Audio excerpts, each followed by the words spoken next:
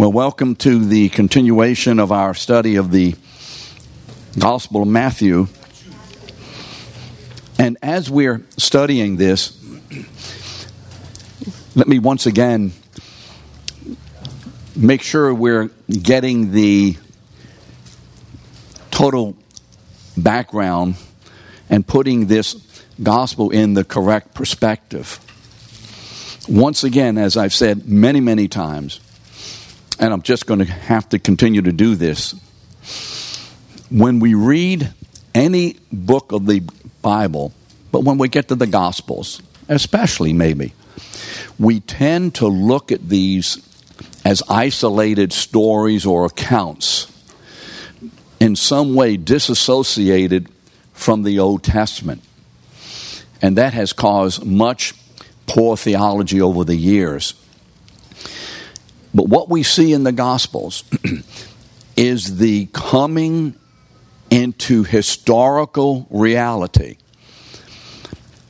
coming into the time frame reality of the purpose of God, which he states in Genesis 1:26, let us make man in our image. And you remember Adam rejected that in Genesis 3:6 when he partook of the fruit of the tree of the knowledge of good and evil. And so, and I'm glad AJ's here because he's always commending me to do a little introduction. In case I'm late. And yeah, that's why he's late. I've heard that before.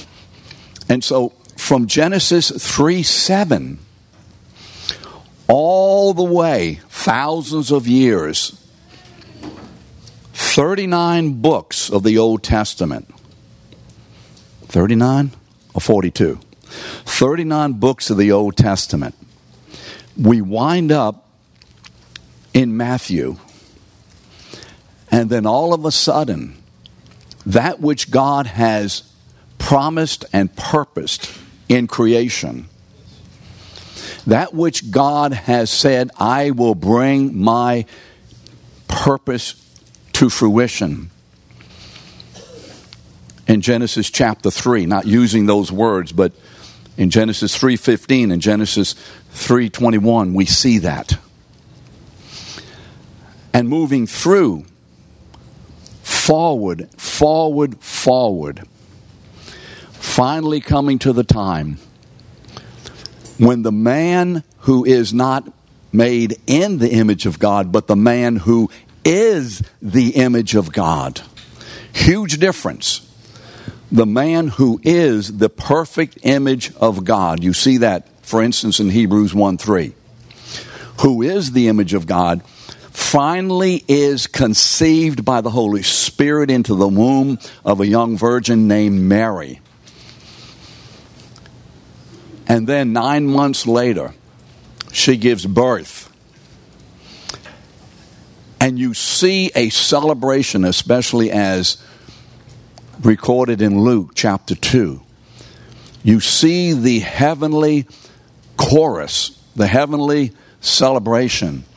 Finally now, this is the one who not only is the one who will fulfill, but who is in himself the fulfillment of all that God has ever purposed for humanity.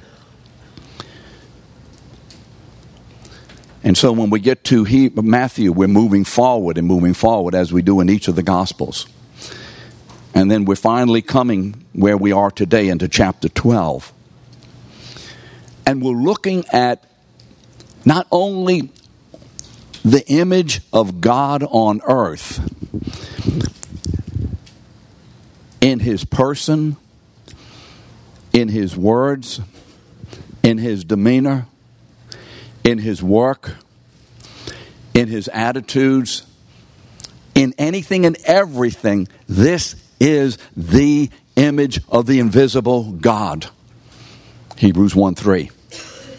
And when we look at him, and when we listen to him, and when we see the effect of just Jesus himself. Not only of what he does, but just the presence of this man. Even his presence, without saying anything, shatters and shakes. When we see this, we have to be very careful to remember he is not only the image of God, but he is our example of the kind of life and the effect of that life that God has saved us from sin and placed us into Christ to display and to develop in and through us. So today, as we look at these episodes, and we're on the third one, these activities, these works, these words, and we'll get into chapter 13, I think, next week. Well, maybe the week after next. As we look at the next sermon in a row, we're not just looking at Jesus.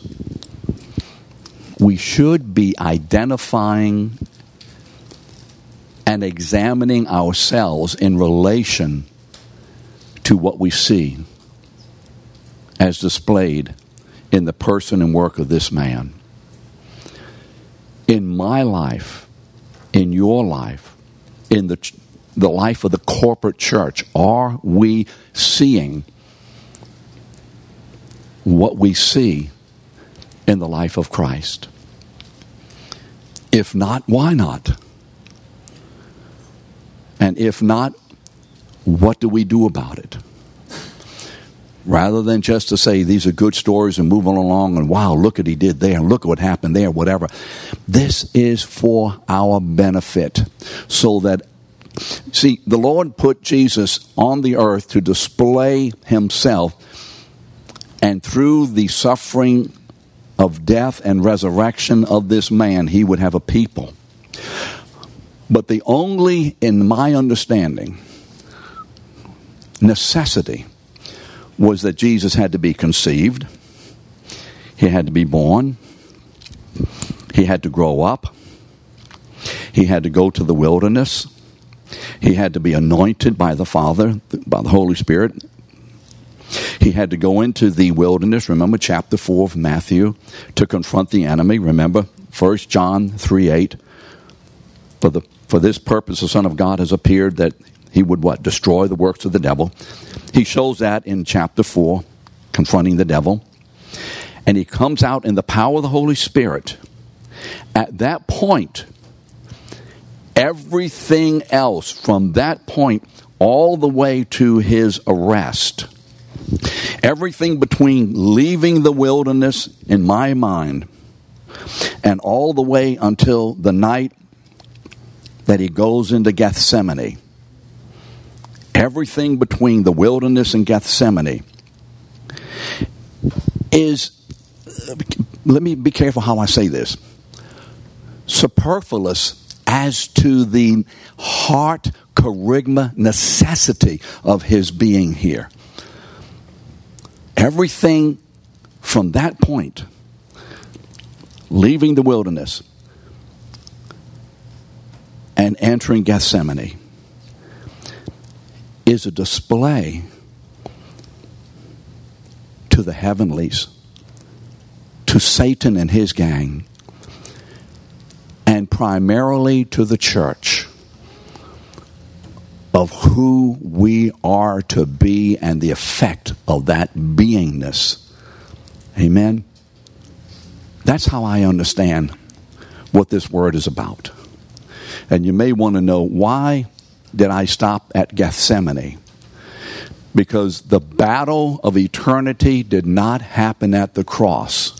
The payment happened at the cross.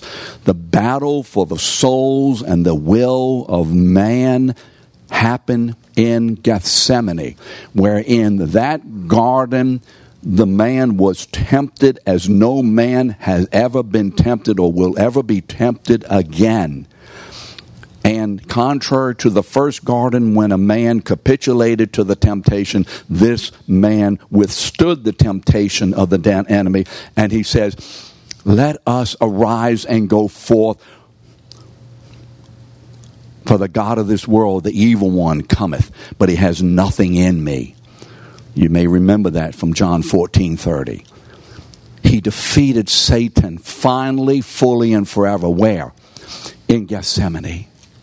He showed him in the wilderness what was going to happen and who he was, demonstrated it through the rest of his days, and in Gethsemane wiped Satan off the map as far as his ability to take over and control our minds and our hearts and our decisions and our actions. Amen? Then the payment came at the cross. The payment came at the cross. So what we're seeing here in these verses, as with all of it, is not just the account of stuff. It's the revelation of who we are as God's image bearers. Genesis 1:26, don't you see, okay? Now with that, I'm hoping to get through the lesson this morning. Last week, you remember, we took some time in verses 14 to 16, I think it was. Verses 14 to 18. And so remembering verses 14 to 18, and if you weren't here last week, you'll just have to get the CD or listen by iPod, however they do that. And so, ministering to the crowds, Jesus leaves. The Pharisees have attacked him. Jesus leaves. They're consorting with one another how they may destroy him. He knows what's happening. He leaves them. And as he leaves, the crowds follow. And Jesus, the Bible says, heals them all. He heals them. He's not leaving town to get away from things. He's leaving this atmosphere for whatever the reason is. And I give you the reason. This is the reason he left. Because he was led by the Holy Spirit to get out. He was led by the Holy Spirit. And he left, but the people followed. And what did he do? He healed them all. And so verses 19 to 20, Matthew remembers when he's writing this, Holy Spirit reminds him, Isaiah 42. Isn't it 42? Yeah, Isaiah 42. He's fulfilling Isaiah 42. And so we went through some of the fulfillment last week, so let's continue. In verses 19 to 20, continuing this prophecy from Isaiah, talking about the Messiah, the one who is the image of God. And he will not quarrel or cry aloud, nor will anyone hear his voice in the streets. A bruised reed he will not break, and a smoldering wick he will not quench, until he brings justice to victory. So, these verses describe the method of the ministry of the gospel, the method of the ministry of Jesus. You know, there are two essentials, maybe more than two, but at least I know of two at the moment. There are two essentials to the gospel. And we all need to remember this. I need to remember this. There is the message of the gospel, correct? The content. Everybody, hallelujah, hallelujah. We all know about that. But you see, as essential in the mind of God is the method of the gospel. Well, wait a minute, you're telling me that the method is as important as the message? Yes. Because you see, the gospel is not the presentation or the proclamation of stuff, information, knowledge. The gospel is the living presentation of the very person and work of this image bearer whom we worship as the Lord of glory. That's the gospel, isn't it? It's not just stuff and knowledge and activities. It is the very life of Christ himself. And so, obviously, the message is important. But also as important, I don't know whether I can say equal, but I'm going to say equal this morning, you know, and then you can correct me, and that's all right. The method. Why? Because you see, the way we do the gospel is the gospel. in a living form. And the way we share the gospel, or what we share about the gospel, is the gospel in a communication of information form. And so both of these are essential. And so with that in mind, let's look just a little bit at the method of the gospel. God's servant. Now remember, the Pharisees are there. Hey, you did this. That's not right. That's not right. You broke the law. Their law, of course, man's law. You did this wrong. You're not doing that right. You need to do this. You better do the other. Remember, all this stuff that they are adding to the law of freedom, making it a law of bondage. And so Jesus answers them. He simply answers them. Well, this is what he does not do.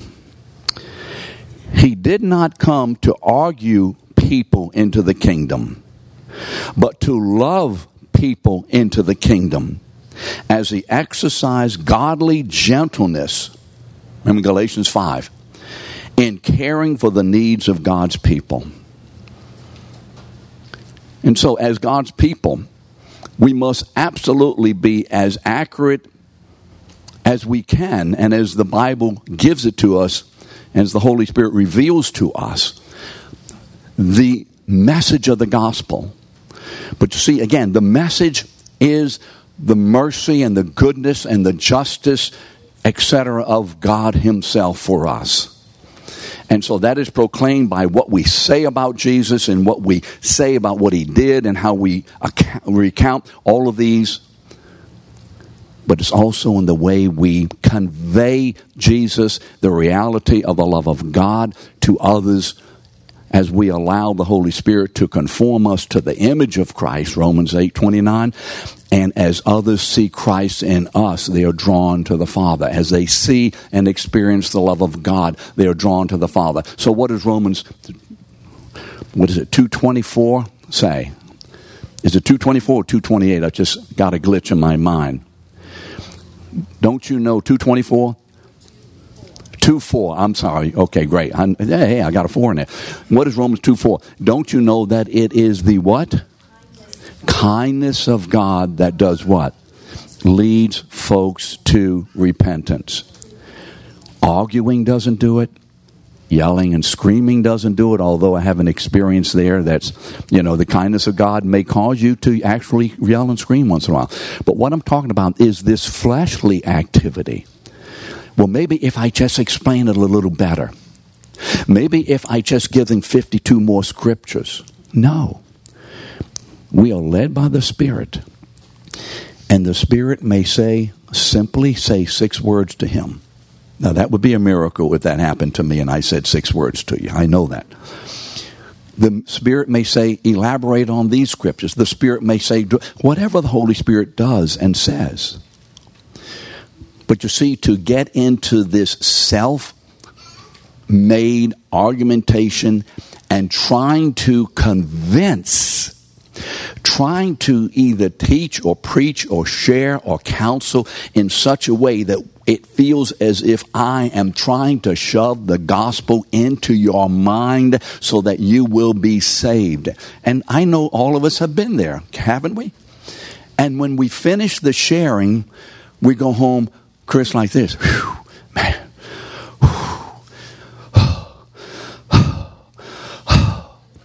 Now, there is a place of being drained of spiritual energy when we're sharing the gospel. But I'm not talking about that. And we're worn out. Why? Because you see, we are doing the thing rather than relying on the leading and the ministry and being at rest in the content and in the effect of what the Holy Spirit would do in someone. Jesus didn't argue them into the kingdom. He loved them into the kingdom. Now, I know, I'm not going to ask you to raise your hands, but I'm going to raise my hand for some of you here. Because I know some of you. How many of us really enjoy arguing people into the kingdom and we think this is our calling? It isn't.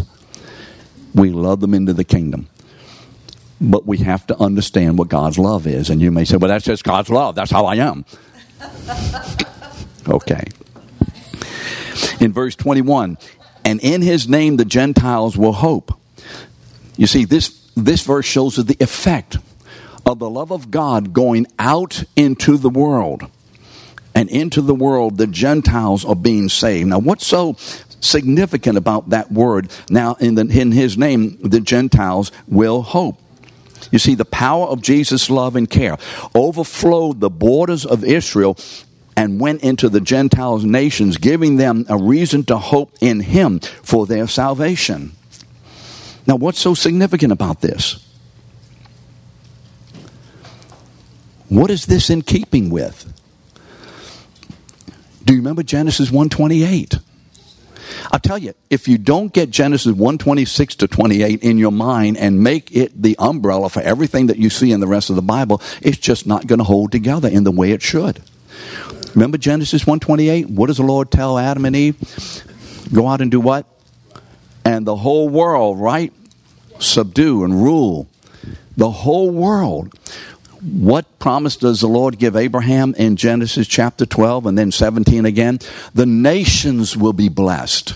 And so from the very beginning in the creation of Adam and Eve, from the very beginning it was God's intention that the entire world would be filled with those who image him. And so the purpose of the gospel is to fulfill God's original creation intention. And the Gentiles, you see, is part of that fulfillment. So when we talk about the Gentiles, when the Bible talks about the Gentiles, which it does proliferated through the Old Testament, it's talking about the great promise of God being fulfilled as he has stated it originally.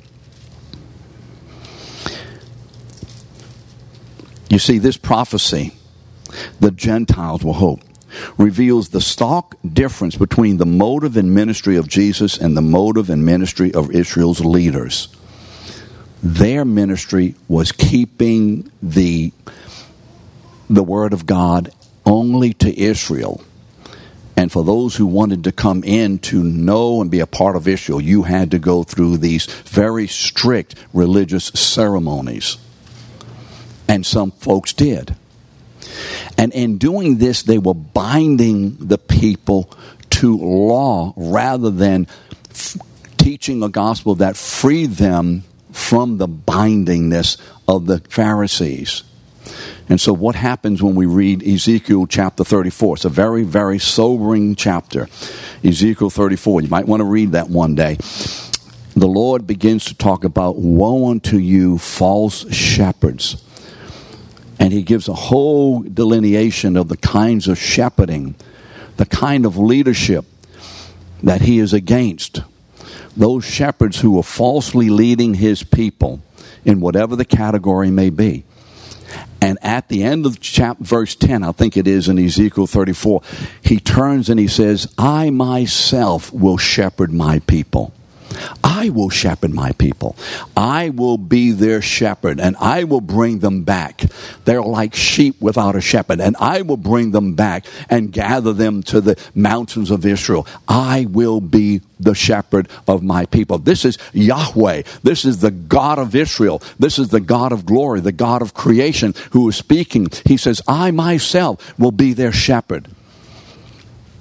And so all these Jewish leaders especially, and the nation itself, but especially the leaders, knew those verses in that scripture, those chapters of Ezekiel. They knew that. What must they have felt? On that day, we see it recorded in John chapter 10, when Jesus stands and says what? I am the good shepherd.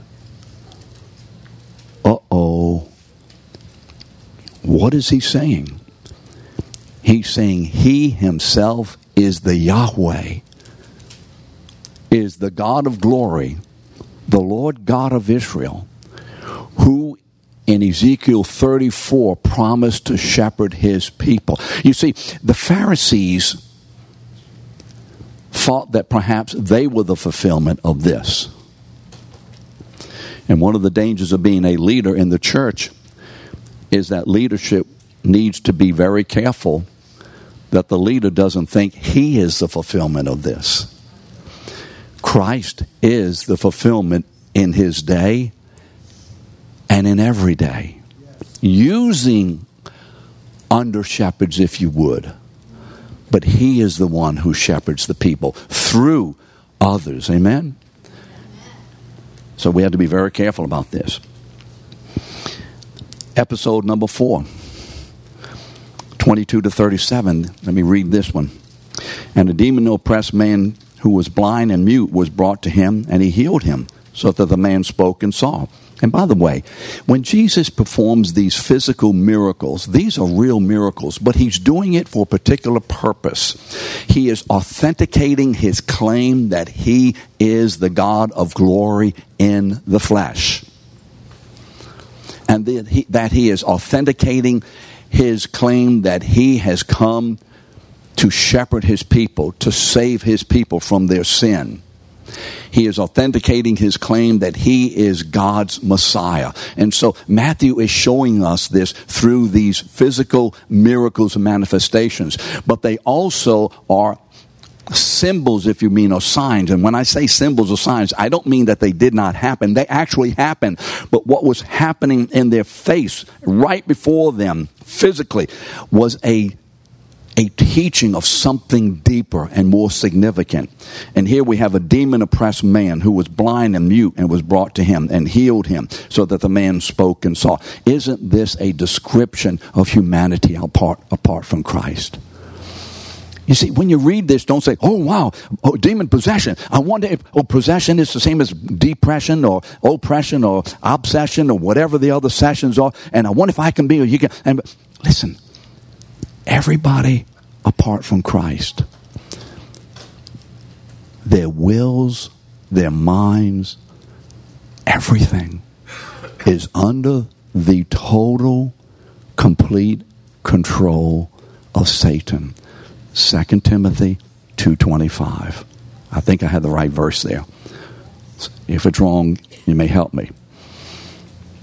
That God may free them from doing Satan's will. They've been in captivity. Everything. The only way out of this absolute prison, this maximum prison from which no person is able ever to escape, nor does anyone want to escape, not understanding the reality of what is happening to them. There's no way to get out of it. Except what? A greater than Satan comes, as you will see, and breaks the power of Satan and binds the strong man and then unlocks the cells of his people. Amen? So there's no way to come out. There's no way of coming out. At the cross, Jesus paid the price for everyone in cells. And then, I have to say this. Well, I'm going to say it anyway. Is Jesus' death, did it make salvation possible for everyone, or did it make it actual for God's people? We should not ever say, Jesus died to make it possible for you to have eternal life. That's not the truth. He did not make it possible. He made it actual for every one of God's people. Do we understand that? Because if he made it possible, then the real decision for eternal life is on you, whether or not you will be saved. So Perry, Jesus died, so he made it possible for you to be saved, so that, on the day that you say yes, then you can be saved. He did not do that. When Jesus died, Perry Fry was in him and being saved at that moment, God bringing it to reality at some time in your life. Do we see the difference?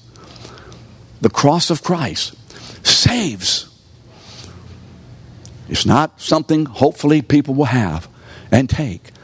It is the work of God to go out and find and save his people forever. Aren't you glad of that? Amen?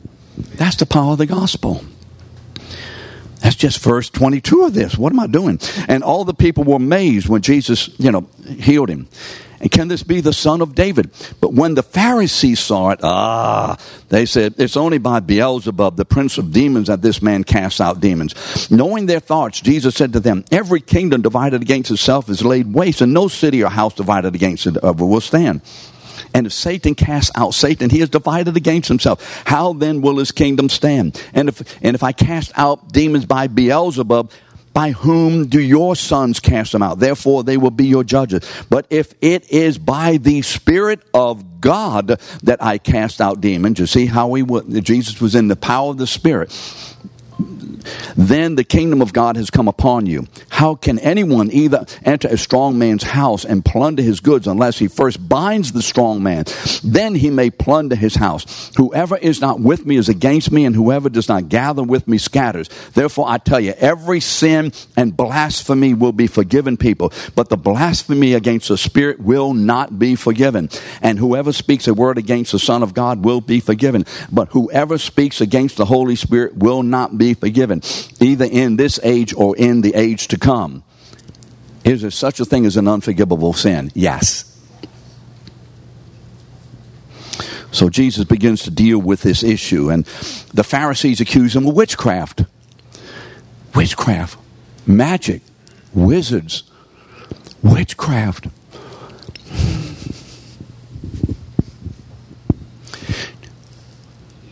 Have you ever noticed when you read your Bible how much God absolutely rejects and has absolutely no toleration for wizards, sorcery, witchcraft, magic? Is there any question among any of us in this room that all of this stuff is absolutely vehement to God? Do we hear that? Do we hear what I say? But the world says, wait a minute. Magic and witchcraft and sorcery, it's fun. It's just fun. It's not going to hurt you. It's okay. We're having fun. You have to make a decision whether doing those things that the world says is fun and the world says is okay, and even your brothers and sisters in Christ think it's okay. You have to take that consideration and apply it against the very word of God Almighty Himself. And when God says it's not okay, Susan, what does He mean? It's not okay. Oh, but we're having fun. We're enjoying ourselves. We're just a little bit. I would rather be wrong and stay away from it and take my chances to be stupid on the day of judgment than to be going with what the world says, because we just do it every year and it's okay. We go here, we do this, and we have that. We have these toys and we go later. And then on the day of judgment, the Lord says, "Did you not believe what I said?" That's the day you're going to speak in tongues. Hamana, hamana, hamana, hamana, hamana. That's going to be some real tongues, huh, AJ? Now, I know that what I just said strikes some of you as unpopular. Now, don't raise your hand. Some who hear what I just said are going to get a knot in their stomach. I don't agree with him. I don't agree with him. Listen, you're not called to agree with me. I did not say Peter Davidson thinks. I did not say Peter Davidson believes. I did not say thus saith Peter Davidson. I said this: how many of us know what the Word of God says about these things? Then compare it to the Word of God. And let us stop being idolaters for the sake of fun and amusement. Well, he just killed our next vacation. Well, I didn't kill anything. I was just sharing something about the Word of God. Did I say anything that was contrary to the Word of God? Did anybody hear anything contrary to the Word of God just said? Frank, did you? You're a man of God. You teach. Did you hear anything from the Word of contrary? You're not sure. Well, that kills Frank in this church. I didn't mean to sink your boat. And listen to me. And if you want to discuss this with me, fine. I just don't see any way out. When the Lord says don't. Whatever. So, I was told the other day I do more preaching in here. I don't agree. I think I do much more teaching. What is the blasphemy against the Holy Spirit? It is giving the work of the Holy Spirit the appellation, the terminology, the name of Satan. We can accuse the Son of God of a lot. And that can be overcome by the Holy Spirit. But the Lord says, when you or anyone says that the work of the Holy Spirit is of Satan, what that means is the Holy Spirit will not save that person. What else can I read into that? Who saves you? The Holy Spirit does when He applies the work of Christ. Isn't that right? You read Ezekiel 36? Somebody read that? And so the Spirit saves us. He indwells us. And so blasphemy against the Holy Spirit, accusing the Holy Spirit of that, in my mind must mean that there is no hope for that person. Now, there's no hope for any person whom God doesn't save, but there's something peculiar about this. So if anyone in here is worried, have I blasphemed against the Holy Spirit? If you're worried about it, I would think that basically that is indicative of the fact that you have not. Because a person who blasphemes the Holy Spirit and accuses God, the Spirit's work, of being of the devil and all of that, doesn't give a papumpa. Verses 37, 33, 37, either make the tree, talking about now the fruit of this demonic work and the fruit of what he's just done. Either make the tree good and its fruit good, or make the tree bad and its fruit bad, for the tree is known by its fruit. You brood of vipers, he's talking to the Pharisees. How can you speak good when you were evil? See, he said you are evil. For out of the abundance of the heart the mouth speaks. A good person out of his good treasure brings forth good fruit, and the evil person out of his evil treasure brings forth evil. I tell you, on the day of judgment, people will give an account for every careless word that they speak. I think I better stop speaking, right? For by your words you will be justified, and by your words you will be condemned. Wait a minute, I thought we were justified and either or condemned by the work of God, not by our words. Our words will condemn us or they will justify us. Now, how many of you feel good about that?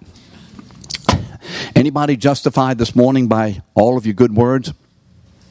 Because you see, any one evil word that comes forth from us means that the root is evil. Now, what do we do about that? You see, Jesus did not teach easy believism. He taught a very, very strong and strict gospel. The Pharisees' accusation that Jesus was in league with Satan, remember verse 24, by Beelzebub, moved him to compare them to trees that produce bad fruit. Why? Because of their evil hearts. The root was evil, therefore the fruit was evil. The evil was not because of the fruit. The evil was because of the root. We do see that, don't we? How many of us know who've ever done any real gardening work, and I haven't really? I mean, I'm a good gardener. I go in there and cut everything down, and it looks great. It's all the way down, no more. No more nothing there. But how many of us know that there are real good trees and so on that occasionally, or bushes or whatever, that occasionally have a dried up limb? We have a little tree, whatever you call that, Savannah holly in our front yard, and it needs to be trimmed up. Well, it's a big old thing, and it's very lively. It's very much alive, but there are a couple of branches that are dead. Uh-oh. What does that mean? It means that as a branch is dead, what do we have to do with it? What should we do with it? Bzzz, cut it off so it won't fall and hurt anybody, etc., so it won't damage the look of the tree. If we have dead branches of activity and words in us, God wants to do that, the pruning activity, and also so the tree can blossom in other areas and begin to fill its shape out in a way that it cannot do with these dead limbs. But if the whole tree is nothing but dead limbs, if that's possible, we know there's something wrong with the root. Jesus then reminded them that they would be judged by the words and deeds which will be the words and deeds of each person. Sorry, I don't know how I wrote this. On the day of judgment, each person will stand before the Lord and be judged according to the words and deeds. Every one of us. Every one of us. There are going to be two judgments. Two judgments. Listen to this one. Matthew 25, 31, 33. When the Son of Man comes in his glory, and all the angels with him, he will sit on his throne in the heavenly glory. All the nations will be gathered before him, and he will separate the people from one another as a shepherd separates the sheep from the goats. And he will put the sheep on his right and the goats on his left. And what's going to happen? He's going to have a book. If you read 2 Corinthians, I have it here, I think chapter 10, Paul says this to the believers. We must all appear before the judgment seat of Christ. Now listen to this, every one of us. We must all appear before the judgment seat of Christ. 2 Corinthians 5:10.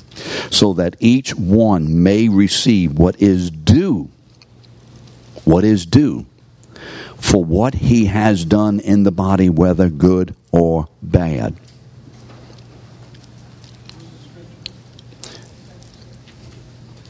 There are going to be two judgments. One judgment, the Lord is going to separate the two, all the nations. The goats, those who have not believed, those who are of an evil root, those who are not of the household of God, will be moved to the left. Those who are of the household of God, those who have received Christ by the work of the Holy Spirit when he birthed us into the kingdom, amen, we will be moved to the right. Those moved to the left will be assigned to damnation for eternity. It's a sobering thing. However, we who are in Christ will be individually evaluated or judged according to the deeds done in the body. Whether these deeds be good or bad. That means this. There's going to be some hay, wood, and stubble. What does that mean? That's stuff that burns away. And the judgment of God will burn away all of those things that were not generated by faith in the Son of God, having been empowered and led by the Holy Spirit. All of that will be burned away. What will remain about us before God will be that work that the Holy Spirit produced in us as we faithfully cooperated and walked with Him. Amen? That's what remains. That's the good work. The work that is good is God work. Then we will go into the new heaven and new earth. And we will receive rewards and standing and function in the new earth according to the way our judgment or evaluation has been ministered to, has resulted in that. Some will have greater rewards and greater standing and effectiveness in the new heaven and new earth. Some will have much less. Now you may say, well, at least I'm in. If that's your attitude, I'm not so sure if you're even saved. Because what good son or daughter just wants to be a son and daughter and doesn't give a good flip about doing the work of the Father as long as at least I'm in the house? No. That son or daughter doesn't love the parents. The one who loves the parents wants to do what the parent is joyful about and is really excited about. Amen? How many of you parents want your children to do what is good because they love you rather than because they have to do it, right? And see, that's the joy of the Father. So as I close today, remember this. As we walk out of here today, God is watching. He is remembering. He is taking notes of every thought, every attitude, every word, every work, everything. Now, first of all, thankfully, He is doing this within the context of our having already been forgiven. Can you say amen? Thank God for that. Secondly, he's doing it for the purpose of declaring to us his joy and his thanksgiving, and for the purpose of giving us rewards on that day. It's a sober life. It needs to be a sober walk. I need to remember this every day, more every day. So how I relate to my wife and she to me, how we relate to one another, our kids, how we function individually and personally. What do I do? What do I think when I'm all alone? No one's around me. God is there taking notes. What is my attitude? Am I unforgiving? Am I jealous? Am I hypocritical? Am I whatever? God takes notes. Now, this shouldn't be a fear thing of losing your salvation, because that's not what we're talking about. God forgives. But it should be a very sobering issue as to how we will be used, not only on earth, being used on earth, but how we will be used in heaven, and what will we be doing, and, what status, etc. There will be status, different levels, greater rewards and lesser rewards. I know that, and it should do, and it causes me. The Bema seat is for the believers. Okay, I'm saved, I'm good. But it also causes me. Oh, this is going to be one awesome day. Today is the day that we can begin to live more dependently, more faithfully, more actively, pursuing God and receiving his power by the Spirit. So that on that day, we have less loss